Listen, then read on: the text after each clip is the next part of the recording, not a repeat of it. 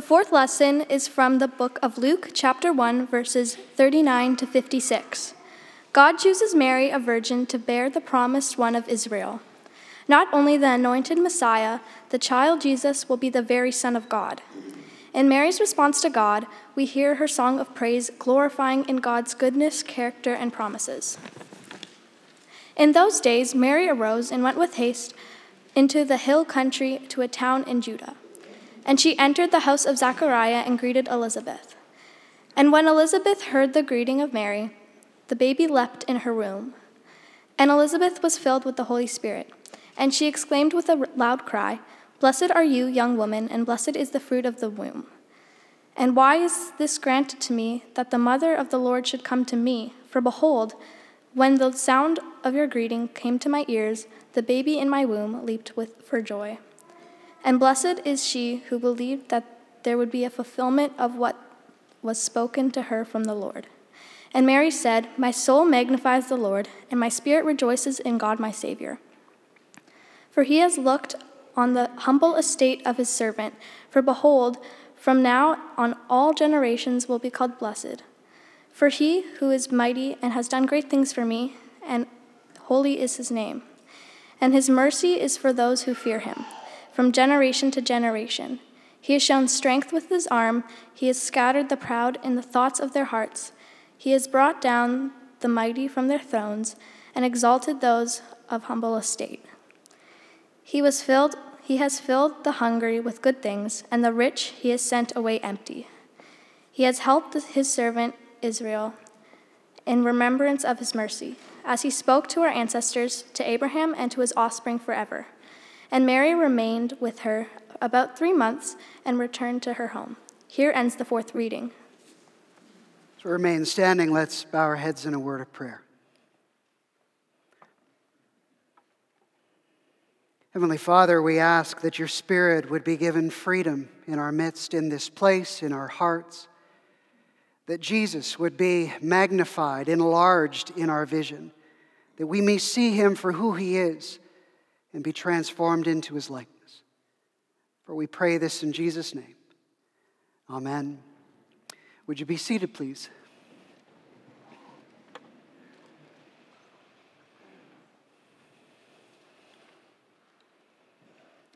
My soul magnifies the Lord. Mary sings, Mary worships, Mary magnifies. Every single one of us, regardless of our faith commitments, magnifies, meaning something in our lives is enlarged compared with everything else. Every single one of us, regardless of our faith commitments, worships, meaning there's something in our lives we ascribe ultimate worth to, orienting our passions, our desires, our resources toward it. It could be career, accomplishment, money, beauty, status, wealth. There is always something in our lives we magnify, enlarge, always something we worship, ascribe ultimate worth to. And whatever it is that we worship changes us. Years ago, I heard an incredible quote that to me captures the truth of this brilliantly. It's a quote that I'll dust off every 12 to 18 months because it is a truth that we need to be consistently reoriented to. In a commencement speech given to Kenyon College, the late award-winning novelist David Foster Wallace, who was by no means a man of faith, said this to the graduating class: "Everybody worships. The only choice you get is what you worship. And the compelling reason for choosing maybe some sort of God to worship is that pretty much everything else will eat you alive. If you worship money and things, if that's where you tap real meaning in life, you'll never have enough, never feel like you have enough. If you worship your body and beauty and sexual allure, you will always feel ugly. And when time and age start showing, you will die a million deaths before your loved ones finally plant you. Worship power, and you'll end up feeling weak and afraid, and you'll need ever more power over others to numb you to your fear. Worship your intellect, being seen as smart, and you'll end up feeling stupid, a fraud, always on the verge of being found out. Everybody worships. The only choice we get is what we worship, and what we worship changes us. It was a theme that was picked up by the New Testament professor Greg Beale in a book entitled We Become What We Worship. And his premise was this: we will either revere something in the world and be shaped and conform to its patterns and desires, as Wallace illustrated, or we will worship God and be progressively conformed into his likeness. My soul magnifies the Lord. Mary sings perhaps what we could call legitimately the first Christmas carol. And as she sings, worship magnifies, she invites us to sing, worship, magnify along with her, that we might be progressively conformed to the likeness of the one that she worships. But this Christmas carol doesn't simply drop down from the heavens. It arises out of a particular context. A context that stirs her to worship. A context that will stir us to worship. So what context stirs Mary to worship? Well, we might say it's easy to see what stirs Mary to worship. She has an encounter with an angel who speaks to her of a child, Son of the living God, a king who will reign forever. If I had such an encounter with the living God, I'd probably worship as well. But no. This encounter with the angel does not lead her to worship. It leads her to run. As Luke puts it, she arose and went with haste. And her haste is likely a combination of what she's running from and what she's running to. Because let's be clear, she's running away. And who can blame her, right? She's pregnant out of wedlock. In her culture, fornication, a capital offense. Who can you trust to tell? Who's going to believe you? Virgin birth? Come on now. And we know when her fiancé, Joseph, hears the news, he comes to the most logical conclusion. I know I didn't do it. Would have remembered that. He decides to divorce her quietly. She isn't moved to worship by the angel's announcement. She's moved to run. I think that might indicate some conflicted trust in Mary. Oh, yes, I trust that God can begin life in my womb, but will he protect me from the social stigma? Will he guard my relationship with the man I love? She runs.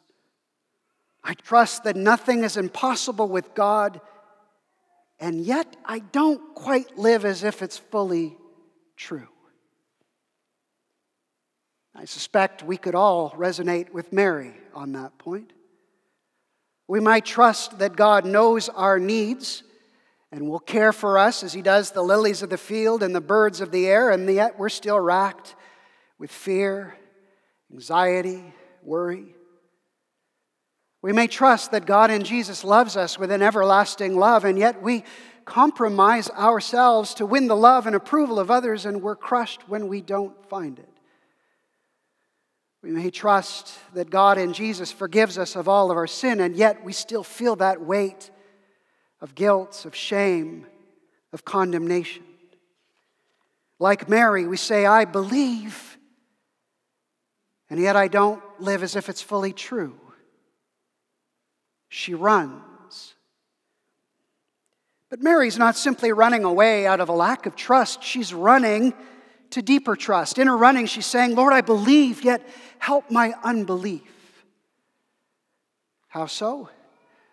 Well, the words of the angel would have been echoing in her mind. Your barren relative Elizabeth has conceived in her old age. She runs to Elizabeth. She runs to what will confirm her trust, deepen her faith. Lord, I believe. Help my unbelief. Mary arrives at the home. She cries out, Elizabeth! And as soon as the greeting falls upon her aunt's ears, her child in her womb leaps for joy. And before Mary can explain her visit's purpose, her disturbing encounter, ask the burning question on her heart, Elizabeth, filled with the Holy Spirit, shouts out, You're blessed, Mary.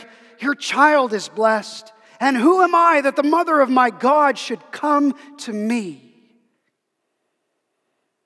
At some level, this encounter would have been as surprising and earth-shattering as her encounter with the angel. Because here is her older aunt, descendant of the high priest Aaron, wife to a priest of the living God, knowing what has happened before she's ever able to utter it. Who am I that the mother of my God should come to me? And in that moment of encounter, the penny drops. Head and heart become one. What she touched, she now tastes. What she trusted little, she now trusts much. And she's moved to worship. In our radically individualistic culture that has led to a damaging me and Jesus spirituality, Mary's experience stands in stark contrast, revealing that it is the work of the Spirit in community that brings us to a deeper trust, that brings us to life-changing worship. In the midst of the pandemic, I, like many of you, was pretty low. It was the most difficult season of my life as a pastor, for many of the things that gave me joy in this work were completely gone. Something needed to change. I got a call one day from another church asking if I would consider being their pastor. Something that I didn't want to do. Leaving a community that I loved in the midst of the pandemic would have run counter to everything that I believed in. Everything in me wanted to say no. And yet I wondered, is God in this ask? I better pray for discernment. His will is more important than mine. So I began to pray. A few weeks later, I was on a call with a leader that we were partnering with in gospel ministry. And this leader had a practice of praying through his day in the morning. And as he was praying for the upcoming meeting with me, the Holy Spirit gave him a vision. A picture of me standing on the front steps of a church. And he began to describe the church. And it was the front steps of our church, a place that he had never been. As I was standing, I was holding out in my hand an open book, and light was coming out of that book. And it reminded me of the phrase that had been etched into the concrete above our front door for decades. Holding forth the word of life. In that picture, I sensed God answering my prayer. I have you where I want you for this season. I am not in this ask. In that picture, I was given fresh energy, a new perspective, an invitation to press into that work of holding forth the word of life. And that picture carried me through the rest of the pandemic. It was the fruit of the Holy Spirit's work in community. Such a work is going on all around us. A picture, a word, a scripture given to you at just the right time to give you God's perspective on the circumstances of your life that opens up what the next step might be. It may be an extension of love and hospitality when you're feeling alone and vulnerable. It may be a listening ear, a gentle touch when you're feeling weighed down by sorrow and grief. It may be the living God seen in song and prayer and word that enlarges, magnifies your vision of Him, diminishing your fear, your worry, your anxiety. Before Mary invites us to worship, she invites us into Holy Spirit-shaped community. For it is in such a context that we're brought to deeper faith, brought to life-changing worship. My soul magnifies the Lord. Now, what in Mary's song is magnified, enlarged, given greater weight? It is God's holiness, might, and mercy. For Mary sings, "Holy is his name." Holy, meaning his nature burns against everything that is wrong with the world, burns against societal ills, burns against the wrong we do to one another. Holy is his name. Mary sings, "For he who is mighty has done great things. He is holy and must do something about the wrongs of the world. He is mighty and can do something about the wrongs of the world. But his holiness and might are framed by his mercy. He will not treat us as our sins deserve, but with grace, with love, with forgiveness." And in light of his holiness, his might, his mercy, Mary sings of revolution. A God who will bring about a new humanity, a new society, and the dawning of a new creation.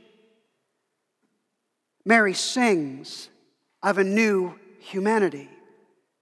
She sings, "He will scatter the proud in the thoughts of their hearts."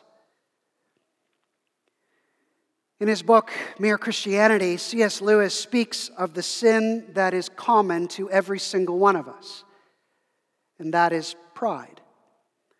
It's a sin that we loathe to see in other people, but hardly, if ever, recognize it in ourselves.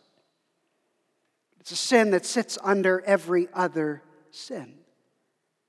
It sits under our broken relationships, where in pride we just can't admit that we're wrong and move toward reconciliation.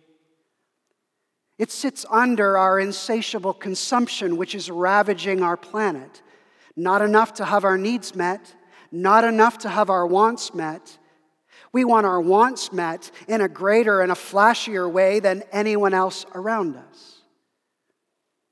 It sits under our societal ills of nationalism, sexism, racism, where pride of nation, gender, ethnicity establishes in us a better-than mentality, a superiority that diminishes and excludes. Mary sings of a new humanity.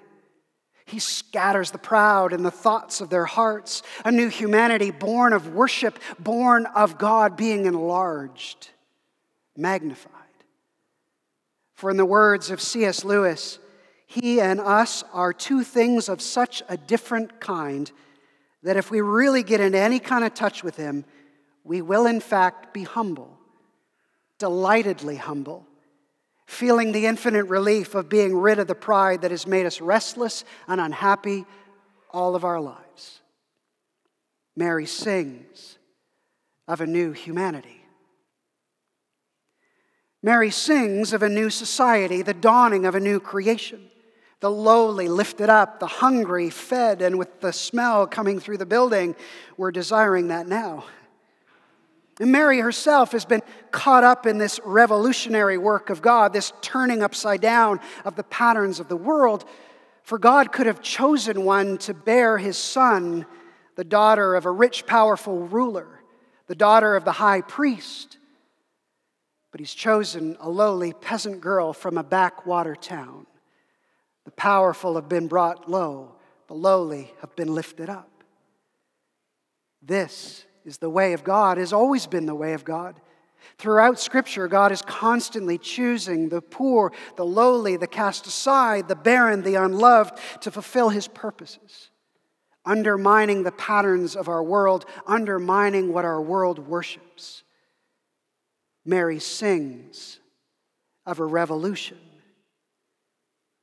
And this led Methodist missionary Stanley Jones to say that the Magnificat, Mary's song, is the most revolutionary document in the world. It so terrified the Russian czars that they tried outlawing its reading. It had been used in Argentina to call for nonviolent resistance to oppression, that the government of Guatemala banned its recitation in the 1980s. And these oppressive powers were right to be concerned that the worship of such a God would undermine their power and stir up revolution.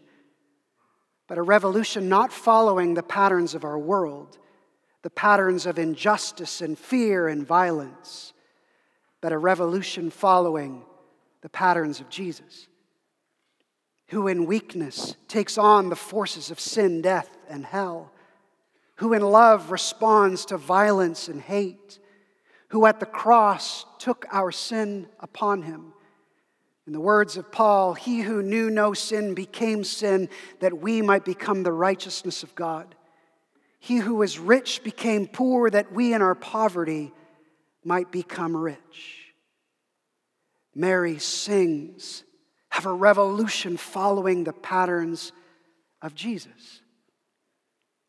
And she sings of that revolution, that new humanity, new society, the dawning of a new creation in the past tense. The one who will accomplish this is no bigger than the head of a pin in her womb, fragile, vulnerable. And yet, because of God's faithfulness, His might, His holiness, His mercy, she sings of that future. Future to her, future to us, in the past tense. Meaning He will accomplish this. Mary sings. Mary worships. Mary magnifies. And as she does so, she invites us to sing, worship, magnify along with her, that we might be conformed into the likeness of His character. It is a tradition of many this time of year to take in a performance of Handel's Messiah, likely one of the most glorious and enduring pieces of music that have ever been written. Handel, the composer, had a very up and down career. He fell in and out of favor with royalty, which meant he fell in and out of money. He was not a wise businessman. He lost a small fortune in the opera business. At the age of 52, he suffered a stroke, causing paralysis in his right side and blurry vision. He wasn't able to perform or conduct. Depressed, mired in debt, he gave up on music. We may not have heard of Handel again if he'd not come across a libretto, an operatic text that had been written by Charles Jennens. And in it, he was taken through the birth, life, death, and resurrection of Jesus and pointed to the hope of His coming again to make everything new. Inspired, Handel began to write. And he composed Messiah in a mere 24 days. His assistants would often hear him weeping over Scripture. And when he came to the Hallelujah chorus, he was found by an assistant weeping, saying, "I did think I saw heaven open and beheld the very face of God." After expressing his worshipful response to God's work in Jesus, Messiah opened to a standing room only audience. After deeply reflecting on the God who in Jesus brings about a new humanity, a new society, the dawning of a new creation, Handel gave all the proceeds from that opening concert to prisoners, the sick, the infirm. In his worship, he was being progressively conformed into the image of the one he worshiped. Mary sings. Mary worships. Mary magnifies. And as she does so, she invites us to sing, worship, magnify along with her, that we might be progressively conformed to the image of the one she worships. My soul magnifies the Lord. My spirit rejoices in God my Savior.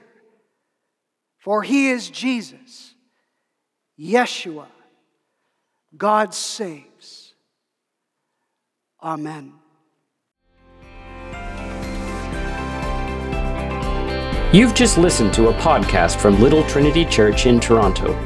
Please check out our website at www.littletrinity.org to find out more about our ministries and services.